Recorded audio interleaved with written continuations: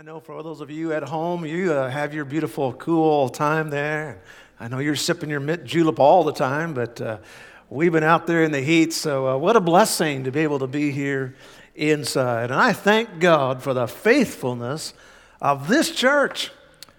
Faithfulness is really chronicled throughout Scripture. How do we live a faithful life? How do we maintain steadiness in an ever-changing world? One thing I think all of us know, if you have been a Christian for any length of time at all, you know that God has been faithful to you. He is a faithful God. How many would give testimony to that this morning? Amen, amen. Praise God. He is a faithful God. God is so faithful. He is so faithful in His running of the world, His consistent and constant running of nature, that mankind can predict things, incredibly so.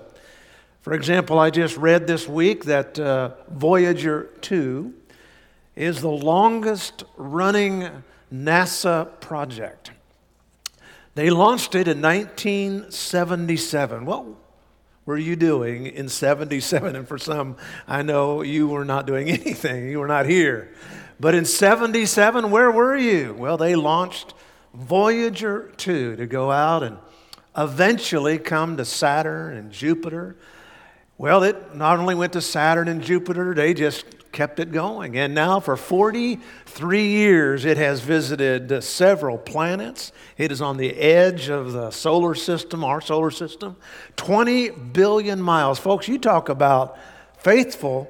They could count on exactly where those planets would be in 50 years. That's how faithful God is. He is so consistent. NASA can take a little rocket and shoot it to our moon, land a rover there on the surface of the moon within a 50-foot little circle. Unbelievable how faithful God is. And because God has been so faithful, and because scientists have been able to examine it over the years, we see that God, by His very actions, are faithful. Now, if that's true, and we know that it is, there's another thing that is equally true, and that is where God is faithful, humans, really the lost mankind, are faithless. And sadly, even many times we are faithless. Not too many years ago in America, a person's word was their bond. I mean, it could be a major deal and people would just shake hands on it and secure millions of dollars. Historians say that faithfulness was such a hallmark, for example, of the early Roman Empire, called the greatest ancient Roman, or the greatest ancient civilization. They said that faithfulness in marriage was so common that for the first 700 years there was not one divorce in 700 years. But here in America, our current Roman civilization, in the last 50 years, divorce has just gone skyrocketing. Same-sex marriage has come into our country. And now for the first time this Christmas season, old Hallmark, those beautiful, feeling beautiful Hallmark movies, for the first time they're going to have a story about a same-sex couple.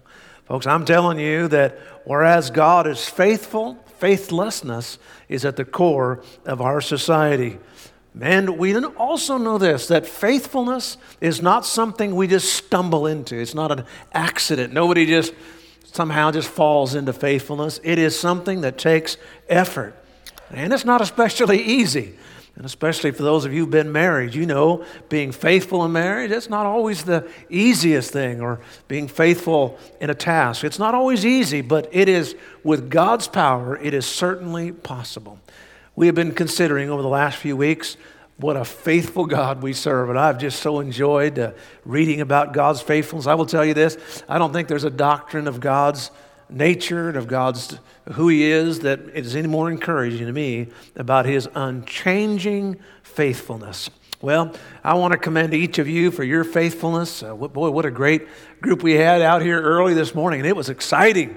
I mean, Pastor Mike didn't know that, but while he was preaching, behind him off there in the horizon, big dark clouds, and lightning bolts were coming down. I thought, man, it's the power of God. That's like Moses up there. And but I tell you what, it was a great food. They just did a wonderful time. Let's show them our appreciation again. Awesome. Tell you what, praise the Lord. Tell you what, we take it for granted, but I'm telling you, there's a lot of work that goes into these kind of things like this. Thank God for them. Well, we have another reason for praise, a great victory report. Friday evening around 5 o'clock, a judge down in Los Angeles ruled in favor, one of the few victories churches have gotten from the court. Such a liberal court system here in the West Coast, but the Grace Community Church there, led by John MacArthur there in Los Angeles County, a judge ruled in their favor saying that you may meet inside, you may meet full, you don't have to have any restrictions, go back to church. And I mean, unbelievable. Just praise God. What, it's interesting how each of these lawsuits takes their own little track, but this one, the judge said this. He said, the government of California has shown favoritism to groups like Black Lives Matters and others who not only allow them to meet together, but actually encourage them, but discourage churches. And so thank God for that victory. We don't know what that means for the future here, but we do know that it's forward by faith. And of course, we also know that once the inclement weather comes, we really can't be outside anyway. So, but thank God it's a great victory. It's not always easy to stand, is it? It's not always easy to be faithful, even to church. The story is told of a man who shipwrecked and actually, surprisingly, lived most of his adult life alone on an obscure island. No other human being was there. No one had really, as far as I know, never even set foot on this island. After many years of isolation, a ship came close by and a rescue party was sent ashore, welcomed by the man. And the man was so excited to see them all, he proceeded to show them all that he had done there on that island. He pointed to a small log cabin. He said, "That's my house. I made it with my own two hands." And then he showed him a second building. He said, "That's my church. And I built it with my own two hands." And then there was another little church, or another little building over there. And they said, "What's that building?" He said, "Well, that's the church I used to go to." You know, that's just about how faithful some of us have been. I tell you what, it's not easy. I will tell you, at the beginning of this whole coronavirus, I thought, man, good night. Who knows what the next 6 months holds for our church. But look at you folks have been so faithful. And online, thank you. Hundreds every week. And I bless you. Thank you not only for your emails and your support and your financial support. Thank you. I know whenever you possibly can, you'll be here with us. Let's pray this morning, and let's ask God to just help us to be that faithful Christian. Let's pray. Father, thank you for this church. Thank you for your grace, and thank you for the victory, Lord, that you gave that great church down there in Southern California. Lord, I pray that you will just give churches the courage and pastors and people the courage to do what they should do, Lord. And Lord, we thank you for your grace and strength and safety and protection. Lord, we pray you'll continue to do so, not only from the government, Lord, but from this virus. And we just thank you for those that are out there. We pray that, Lord, you will just help them, those first responders and others. God, just be with them, we pray. In Jesus' name, amen. Amen. All right, we have been on an exciting journey at the study of faithfulness. What is it that you want from God? I want a faithful God. Sometimes you have somebody at work, they are just unbelievable skills, amazing in how they can do things. But if they never show up, what good is it? You know what? God is amazing. You talk about skills, but if he never shows up for us, what good is God? I'm glad that God is faithful.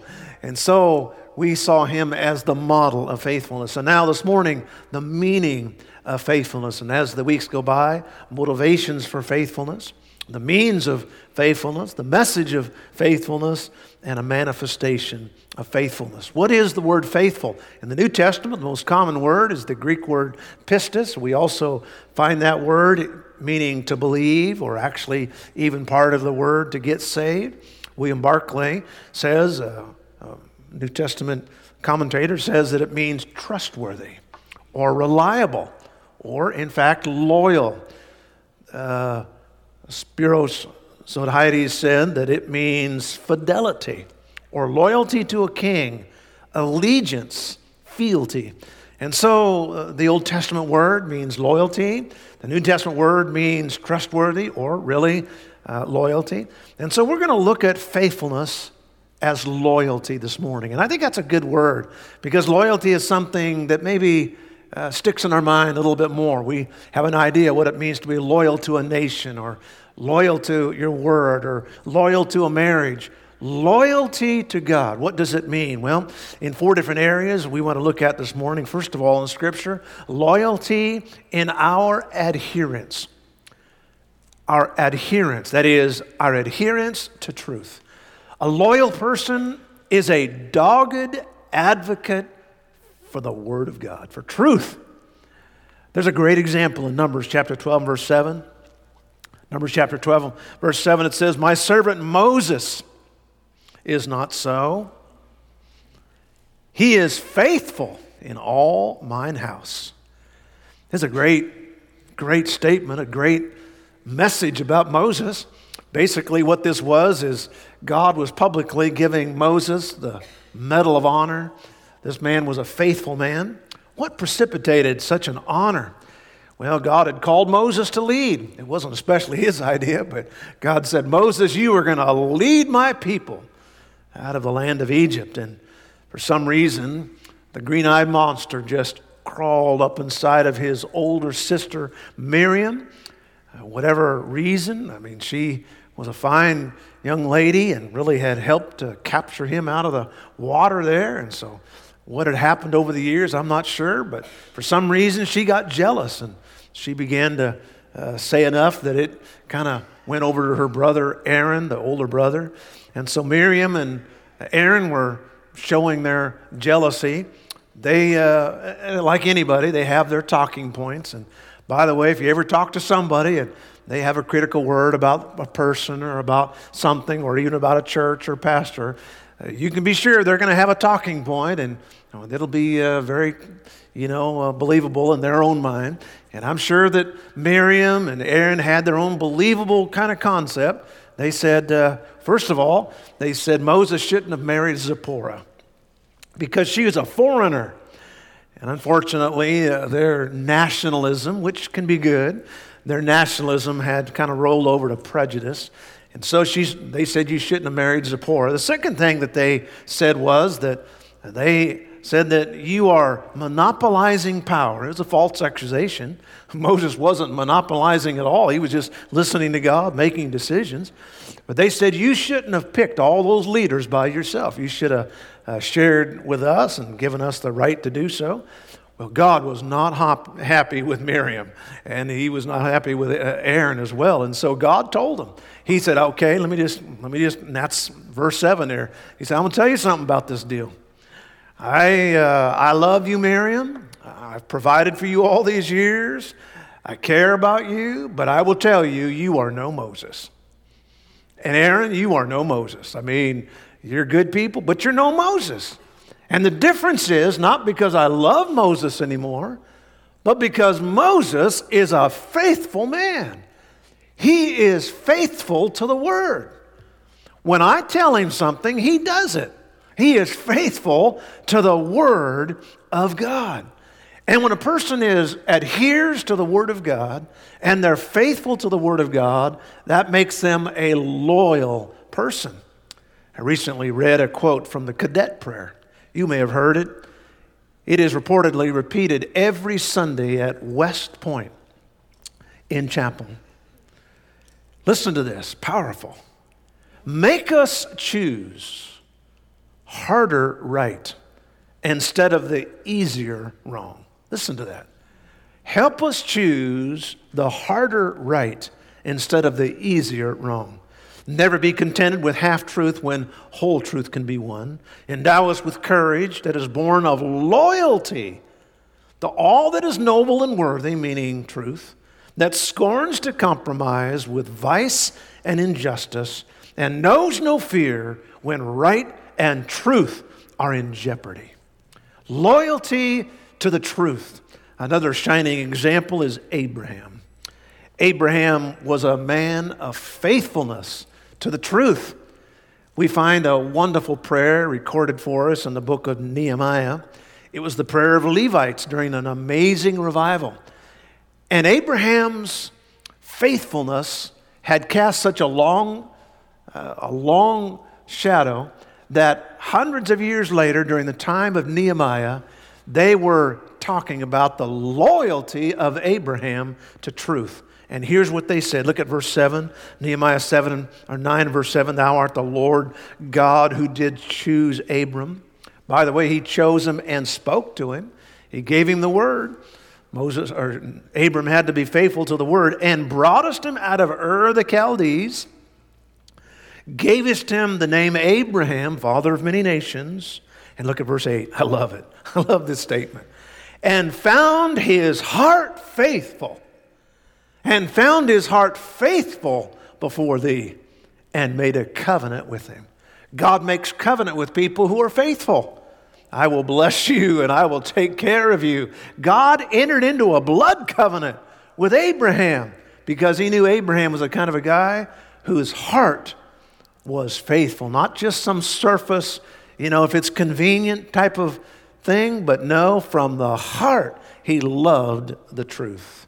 I love Beth Nielsen Chapman's beautiful poem, romantic marriage poem. My heart was so blessed as I read it. It's called Faithful Heart.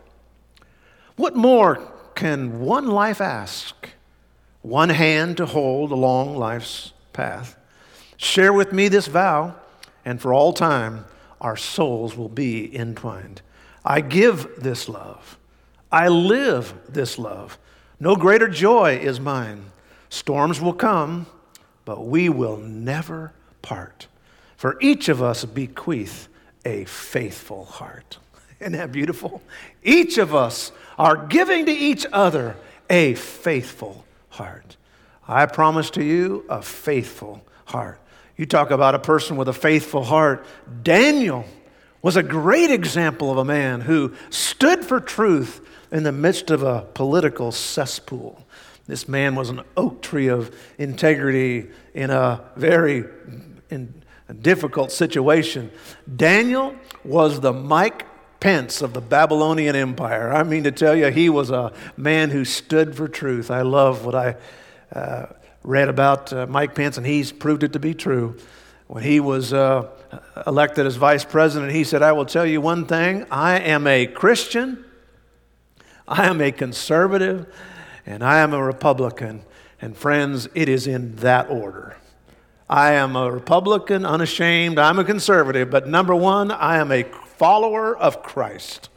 I'm telling you, what we thank God for. Who, loyal to the king, yes, Daniel said, I'm loyal to the king. But never misunderstand, I am first loyal to God. Jehovah God. Look at Daniel chapter 6 and verse 4. Then the presidents and the princes sought to find occasion against Daniel concerning the kingdom. You could say the senators, people in the house, sought to find occasion. Oh, they're just so honest. Oh, my friend, don't imagine that it's an honest seeking. They're seeking to find something concerning Daniel in the kingdom. But they could find no occasion nor fault. Why? Because he was faithful. He was faithful, and neither was there any error or fault found in him. Imagine that. Someone watching you so closely that we can't pin anything on this guy except for his faith in God. He was so zealously truthful. The only way they were going to find anything against him is because he served Jehovah God. It is recorded that when Hitler began interfering with the Christian churches, not only the Jewish population, but also the Christian churches, Hitler and his Third Reich hated Christianity. They began to interfere with any church that was preaching the gospel from the Bible. One loyal German pastor, Dietrich Bonhoeffer, also a theologian, he began to resist and peacefully protest. By the way, every Sunday we kid about it, but really this is a peaceful protest. It is, and I use the word peaceful in quotes because we are not peaceful to the devil. I will tell you that for sure. I was thinking that when we were singing that first song, I was kicking the devil every which way during that song. Jesus, the great commander, get out of here, devil. Get off of this property right now. And he didn't like that, I'm sure. But I love it when Jesus was there in the Gospels and he just said, get out of here, Satan. Just like kicking away an old stray dog. Get out of here. And get out of here, you dog. And that's what he was like. Well, Dietrich Bonhoeffer, loyal, faithful Christian. He refused to participate in the state churches and succumb to the government's concepts there, the Führer's demands.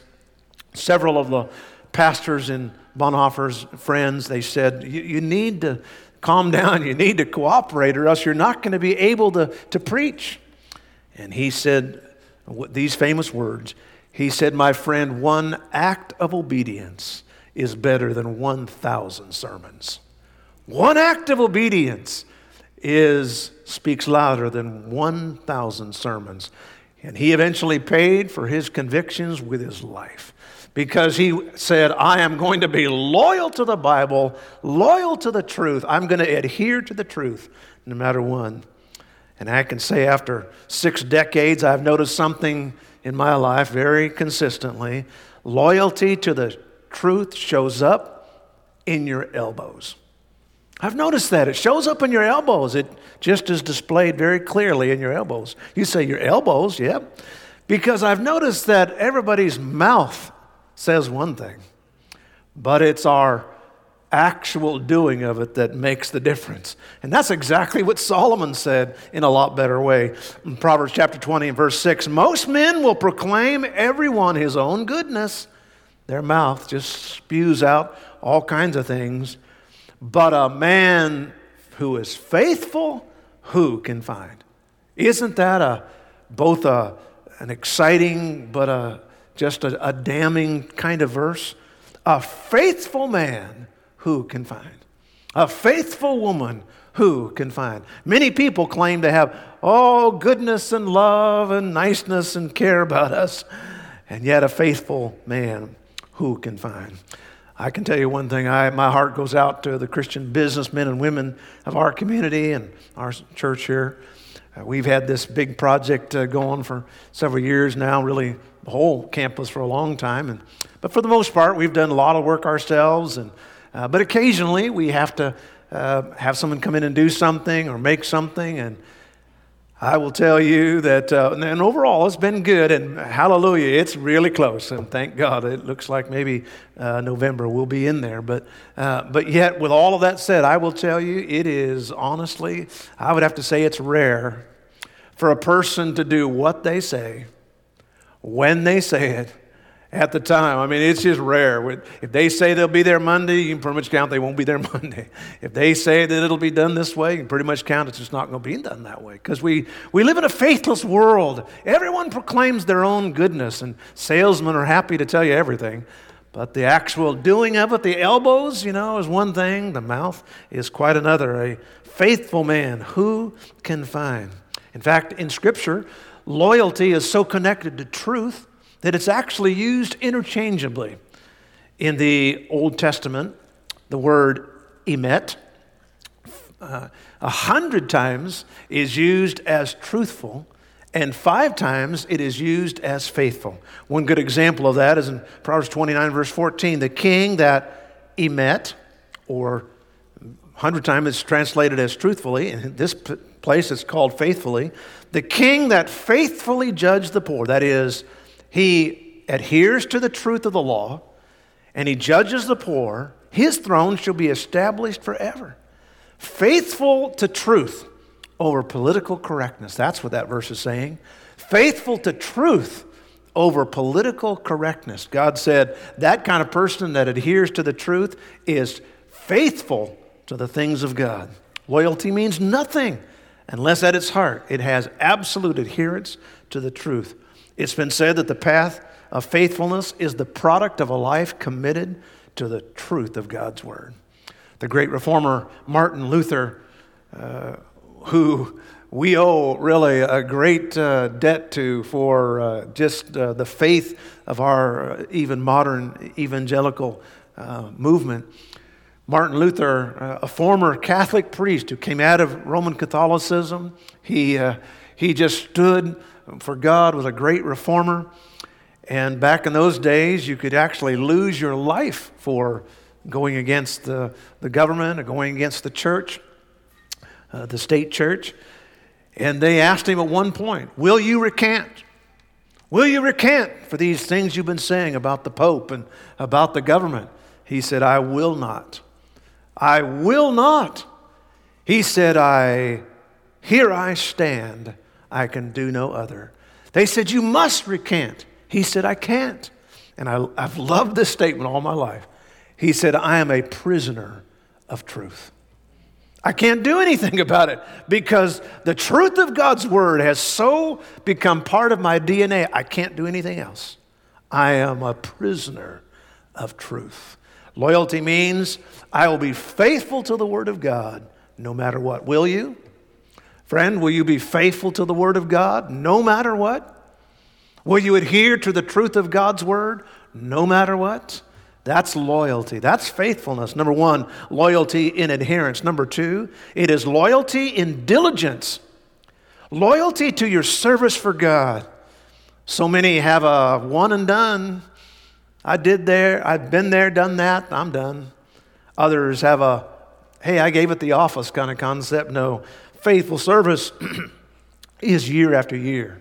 Faithful service is decade after decade serving the Lord. One of the greatest New Testament examples, and yet little known, is a man by the name of Gaius. Turn to 3 John. We say 3 John verse 5 because it doesn't have a second chapter, but 3 John verse 5, beloved. John loves that phrase, love and beloved. 3 times in this passage he calls Gaius beloved. Why? Because he was such a faithful servant. Beloved, thou dost faithfully when you do to the brethren and to strangers, which have borne witness of thy charity before the church, whom if thou bring forward on their journey after a godly sort, thou shalt do well. This is perhaps John's most personal of all his epistles. 1 John and 2 John are powerful epistles. But 3 John, very personal. In fact, 3 John is so personal, many people have questioned, many theologians have questioned whether it should be actually included in the canon of Scripture. But once you begin reading through this chapter, you just know, oh man, it is amazing. So filled with God and the things of God. And here he is saying that Gaius is a beloved man because of his faithful doing. What was he so faithful about doing? Well, it says right there, he helped the saints. He had a hospitality ministry. You got to remember now, back in that day, they didn't have Motel 6s or Hiltons or, Holiday Inns. If anybody wanted to travel from one place to the other, and they needed to stay overnight, which was necessary because it took a long time to get there, and they had to have some place to stay. And so it was incumbent upon Christians to open their home. Well, some people didn't want to open their home. Others would say, go on down the street. But God's people needed to help God's people. That's why it says in one place we ought to be good to all people, but especially unto the household of faith. And so he was so faithful in his serving that notice what it says in verse 7. Verse 6, a pastor got up. One of these visiting pastors, one of these visiting Christians got up in the assembly of the church, which have borne witness of thy charity before the church. So they probably had a testimony meeting, kind of like we do at certain times. And sometimes in Sunday school, we'll have our little victory reports. And someone stood up there and said, you know what, I just want to give a good report about Gaius. This man opened his home to our entire family and my donkey too. I mean, he put my donkey out there and they fed him and gave him water. And I just want to say, thank God for Gaius. We would have been sleeping out there next to a rock. And John was holding up Gaius saying, this man is a faithful brother because of his hospitality. Not his preaching, not his teaching, not his singing, but his hospitality, just feeding people and clothing people and helping people. And then notice what John said, whom if thou bring forward on their journey after a godly sort, or meaning when you do the same thing, you are serving in a manner like God would do. A godly sort means that's a very godly thing to do, to open your home and to feed somebody and to help them. And notice what it says, thou shalt do well. Thou shalt do well. If you go on later down in that chapter, in verse number 8, it says, and let me tell you what happens. You become a fellow helper to the truth. Don't you love that statement? A fellow helper of the truth. All of us may not be able to go to India. I mean, as hot as it's been lately, I don't think I could go to India for very long. I'd fly in, and be in a little air-conditioned bubble the whole time, but it just doesn't work that way. Thank God for Brother Mike going there and Sister Linda.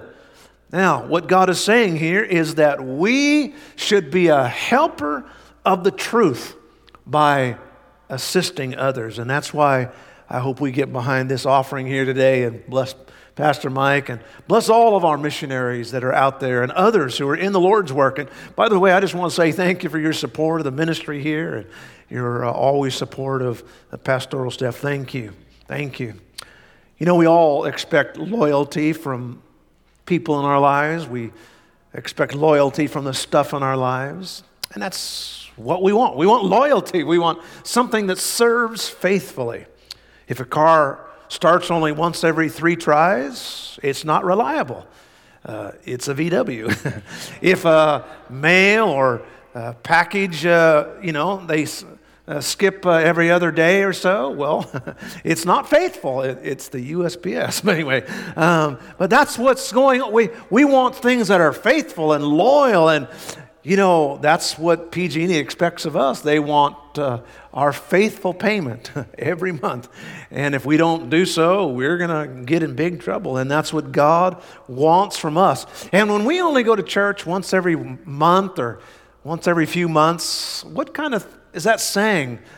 We expect faithfulness from everybody else. Well, I think we ought to be faithful to God. And may God help us to have faithful not only in our adherence to the truth, but in our diligence to our service to God. Just being in church and being there to support or to help people. That's what God is telling us to do. Number 3, loyalty, not only in adherence to the truth, not only in diligence in our service to God, but in reverence to the name of God. A faithful Christian is loyal to the name of God.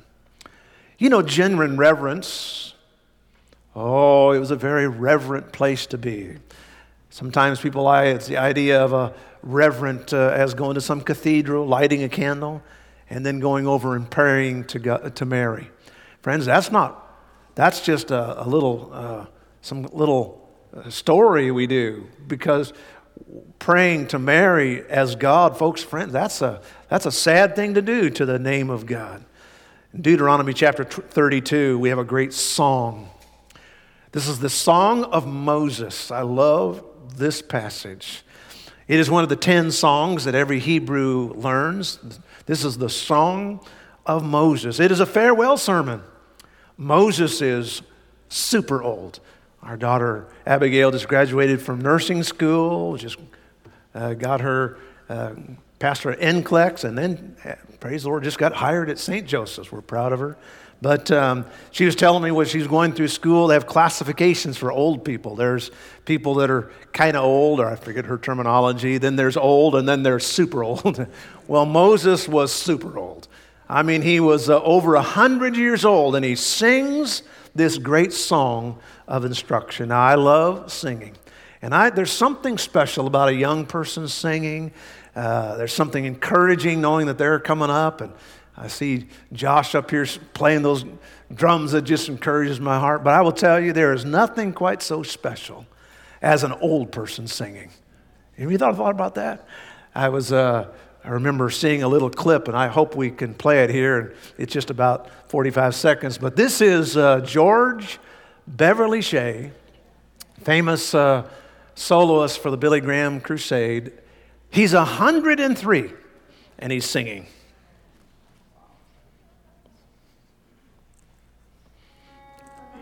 Oh, baby. Do I remember that song? Oh, Lord, my God, when I in awesome wonder share all the world thy hands have made. I see the stars, I hear the rolling thunder, thy powerful out, the universe displayed. Then sing my soul, my Savior unto me. Thank you. Isn't that a blessing? Praise God. Hallelujah. 103. That's what I want to be doing at 103. I want to be singing right there in that new building. I got to thinking, if you're the pastor, Luke, I'd be 103, you'd be 80. And we'd probably both be in wheelchairs up there. Dad, I think it's time to stop. And all right. But anyway, let's go to Deuteronomy 32, this great song, this old song, the Song of Moses. Psalm 32, verse 3, because I will publish the name of the Lord, ascribe greatness unto our God. Treat his name with respect, for he is a rock. He's faithful. His work is perfect. His ways are judgment. A God of truth and without iniquity, just and right is he. We can't make God better, but we can certainly just talk about how good he is. How good he is. Have you ever thought about really how often we disrespect the name of God? You know, Muslims would never, in their wildest thoughts, say anything bad about Muhammad, ever. Even a backslidden Muslim, if there is such a thing, and they sort of are, but a backslidden Muslim would never even dare disrespect the name of Muhammad. And yet regularly, I'll hear Christians say, Jesus Christ. Or I'll hear them say, GD. My friend, what a disrespect for our great God. Folks, we are to be loyal to the name of God. Loyal to his name. We ought to respect his name and sing his name and praise his name. And I think we ought to use every opportunity that we possibly can, instead of just simply saying, isn't it beautiful weather? Isn't God good to give us this weather? When we taste a peach that's so delicious, someone gave us some peaches the other day. I peeled that thing. I'm not kidding you. I was thinking, our brother down here from Ripon, I peeled that thing, and man, goodness gracious, like that is an amazing. God is good to give us that peach, folks. We ought to just say, God's good to give us this, and God's good. That's respecting his name. That's letting everybody know around us, God gave us this day. God gave us this blessing. It's just not, you know, I'm a happy person, and I'm happy because I'm happy, and I'm happy, I'm just really happy. And I'm a happy person because I'm so happy, and I'm happy. And why are you happy? Because God has done that for you, and God has done that for me. Be loyal to his name. God is a rock, it says here. He's no flip-flopper. He's no Kamala Harris. He's a rock. He's someone who you can stand on. He's someone that doesn't change with the wind. And now our God is faithful. Isaiah 25 and verse 1. You notice how I throw those things in there quick? It's Isaiah 25 and verse 1. O Lord, thou art my God. I will exalt thee. I will praise thy name. That's why I'm sure one of these days we're going to get kicked off of YouTube. I just know it. He's off. For thou hast done wonderful things. Thy counsels, I guarantee it, if they win in November, I'm done. I'm going. Then you might as well just forget it. Isaiah 25, verse 1, O Lord, thou art my God. I will exalt thee. I will praise thy name. Why am I going to praise your name? Because you've done wonderful things. Thy counsels of old are faithfulness and truth. You're so faithful. Your name says it. Have you ever thought about how many names are of God in Scripture? Now, you may have never actually thought about this. I did one day because years ago, I was reading where it says we're to pray in the name of Jesus. Now, I knew that meant more than just at the end of your prayer saying, in the name of Jesus, we ask this. I knew it meant more than that. I began to study it, and I realized that we're supposed to pray in the attribute of his name. Meaning, because you're a rock, God, you need to make my marriage solid. Because you're wise, you need to give me wisdom. So you pray after his name. So I said, if that's important to do, I'm going to find every name of God in Scripture. So I set out to do it, and I put them on little 3x5 cards, put a little verse with it, had kind of a little prayer time. Each week I'd have a different name of God. I got to 300 names, and I think I wore myself out. But anyway, I prayed in the name of God for 300. I later found out one theologian says there's 995 names of God in Scripture. When you take all the compound names like I am the resurrection, I am the life, I am the door. So if you take all those compound names, 995. I think you probably could find 5 more. Ought to be 1,000 in there for sure. But look at the great Pauline epistle, Titus chapter 2, verse 10. Talk about the name of God. Not purloining, not sure what that is, but it sounds bad. Not purloining, don't ever do that, folks. I'm tired of it. Not purloining, but showing, it just means dishonesty, by the way. Not purloining, but shewing all good fidelity. That's loyalty. Paul said, be loyal, that they may adorn the doctrine of God. He said, you ought to be loyal because you become the adorning of God. You become, basically that means makeup. You just take something that's so good and you just make it look better. Now, my dear wife over here is a very beautiful lady. I will tell you, she is a beautiful lady. One day we went into a jewelry store. She was actually in there looking around. I went down a couple doors to the golf store, and she went to the jewelry store. I went to the golf store. After I had finished what I did, I went into the jewelry store. I was looking for a pretty good-sized store. Couldn't see her easily, so the lady met me at the front. And she said, sir, are you looking for something? I said, I am looking for my hot wife. And she laughed. She said, all right. She went back to the speaker and said, will the hot wife please go to the front? There's your husband is out there. And 5 ladies showed up. But anyway, no, it was my wife. She come over there, and she was embarrassed because she knew who would say something stupid like that. And one day we were in our dressing room upstairs, and I looked over at her vanity, and she has all of her little makeup things there. And then I saw her secret. Why, she is so gorgeous. Folks, there are things on that vanity that I have no idea that any man would ever know about. I mean, there's paintbrushes, and there are all kinds of, there's a caulking gun, and there's all kinds of, there is stuff right there. And there are apparatuses, there's plumpers and pinchers and pluckers, and you name, I cannot believe how many things can be on one vanity. And I looked but you know what? No wonder when she comes out of that dressing room, woo, talk about gorgeous. You talk about hot. She's a 5-alarm fire then. She comes out of there. Get the fire extinguisher. That girl right there.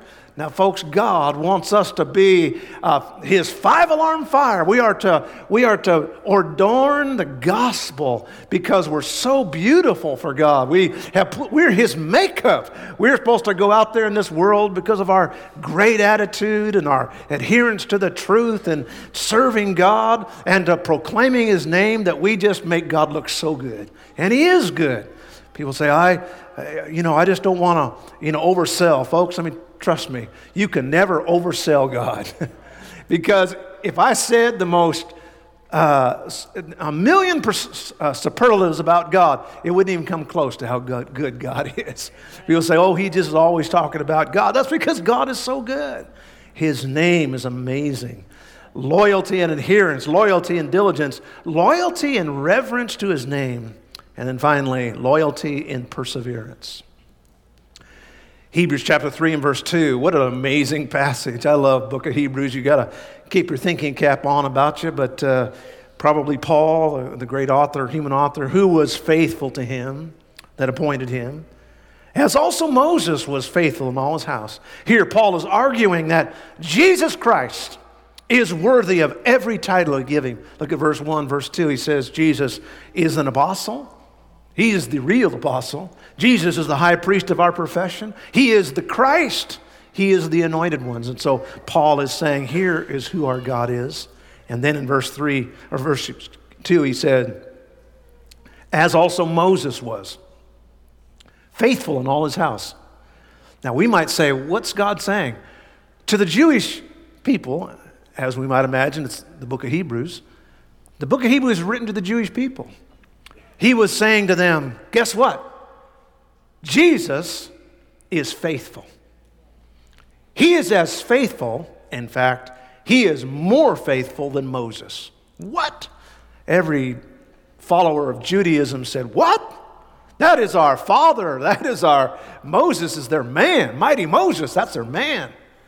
Well, I'm going to tell you something. Jesus is mightier than Moses because He is more faithful than Moses. And I will tell you, Moses was God's faithful servant. He was there when He called him. And that's what we want. When we want an instrument, we want a tool that's faithful, that's there. When we go to the kitchen cabinet or pull out the drawer, we want that little screwdriver. We want something that's faithful. God wants us to be ready and to be there for Him.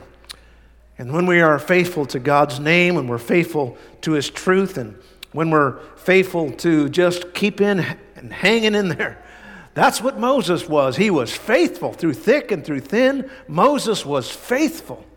He was loyal. He just kept on going.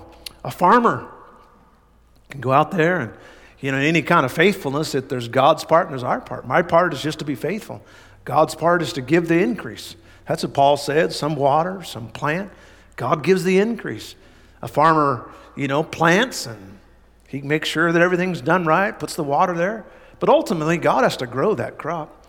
The same thing with a doctor. A doctor can cut and he can do this and that, give some medicine, but ultimately it's God that does the healing. And really that's the case it is with all of us. Faithfulness is just doing what's right, doing it week by week, month by month, year by year, decade by decade, and leaving the results with God. It's being steady. Exodus chapter 17, verse 12 tells us a great story of a man who was faithful to the end, steady. Exodus 17, verse 12, Moses' hands were heavy. He felt like quitting. So they took a stone and put it under him. He sat thereon, and Aaron and Hur stayed up his hands. Aaron had gotten his head squared.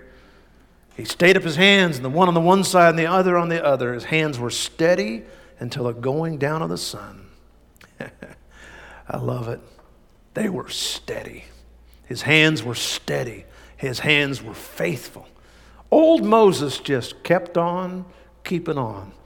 Folks, we can't change people. We can't always change our circumstances, but we can let God change them. We can be steady. Now, I can be smart, but I can't be omniscient. I can be there, but I can't be omnipresent. I can work hard, even give 110%, but only God is omnipotent.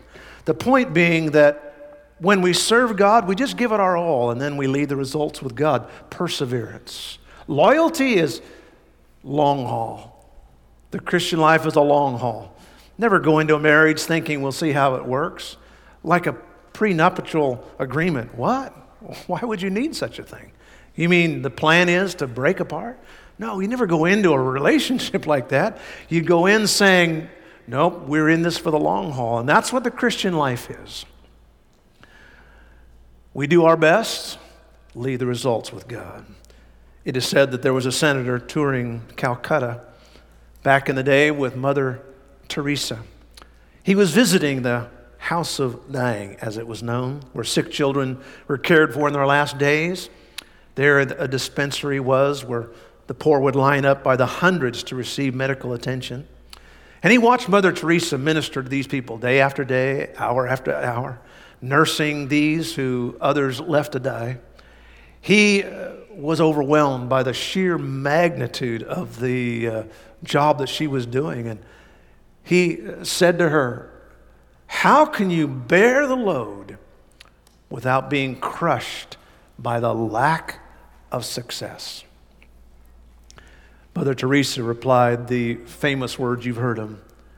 "My dear Senator, I am not called to be successful. I am called to be faithful. I am called to be faithful. Perseverance. We just keep on keeping on." I know that over the years, someone has asked, well, are you going to build that building by faith? And you're going to build it by cash? I said, yep. They said, well, what if you don't get it done? I said, well, it's going to be an awful long time then, because we're not going to bow to worldly way. We're going to just keep doing the right thing, and somehow, some way, God will make it happen. And if not, we'll just be faithful. We'll just be faithful. And by God's grace, He has certainly done that. Faithful Christians often serve in fields where they don't feel very successful, and yet God blesses their faithfulness. I close with this beautiful story. There was an elderly preacher years ago up in a beautiful little kirk in Scotland. This faithful preacher served year after year with not a lot of success. One Sunday morning, before the morning service, of course, he was rebuked by one of the deacons. "Pastor, something must be wrong with your preaching and work. This last year, there was only one person added to the church, and he is just a boy." The minister listened, his eyes moistened, his thin hands trembled. He said, "Brother, I feel it all, I do. But God only knows I've tried to do my duty." On that very same day, the minister's heart was so heavy. He finished his message and feeling a very strong inclination to just resign. He had not been so successful as he thought. But after everyone left, there was one little boy that came up, Bobby. And he said to the pastor, "Pastor, do you think if I worked really hard, I could become a preacher? I could become a missionary?" Tears welled up in the minister's eyes and said, "Robert, I know that's true. And I see God's hand in your life." And put his hands on this little boy and prayed a prayer blessing that God would bless him and do so mightily. That little boy, Bobby, was Robert Moffat, the great missionary to Africa, who brought so much of what was called Rwanda, north there of South Africa, to Christ, and in fact was David Livingstone's father-in-law. Robert Moffat won to Christ by a faithful but maybe not so successful, at least from man's eyes, pastor. I think our prayer today ought to be this: God, help me to be faithful. You've given me so many gifts. You've given me so much ability. You've given me so many opportunities. God, I'll be faithful. I'll be faithful to the truth. I will honor your name. I will faithfully serve you. And God, with your grace, I'll just keep hanging in there. I'll just keep going. Our heads are bowed and our eyes are closed here this morning. Faithfulness. Faithfulness. What is a faithful life? It means adhering to the truth, and it means just being there for the long haul. Lord, I'll serve you no matter what happens. Faithfulness. Moses was faithful, and Daniel was faithful, and Abraham was faithful, and Gaius was faithful. Jesus was faithful. Will God find us faithful? It is required in servants that they be found faithful.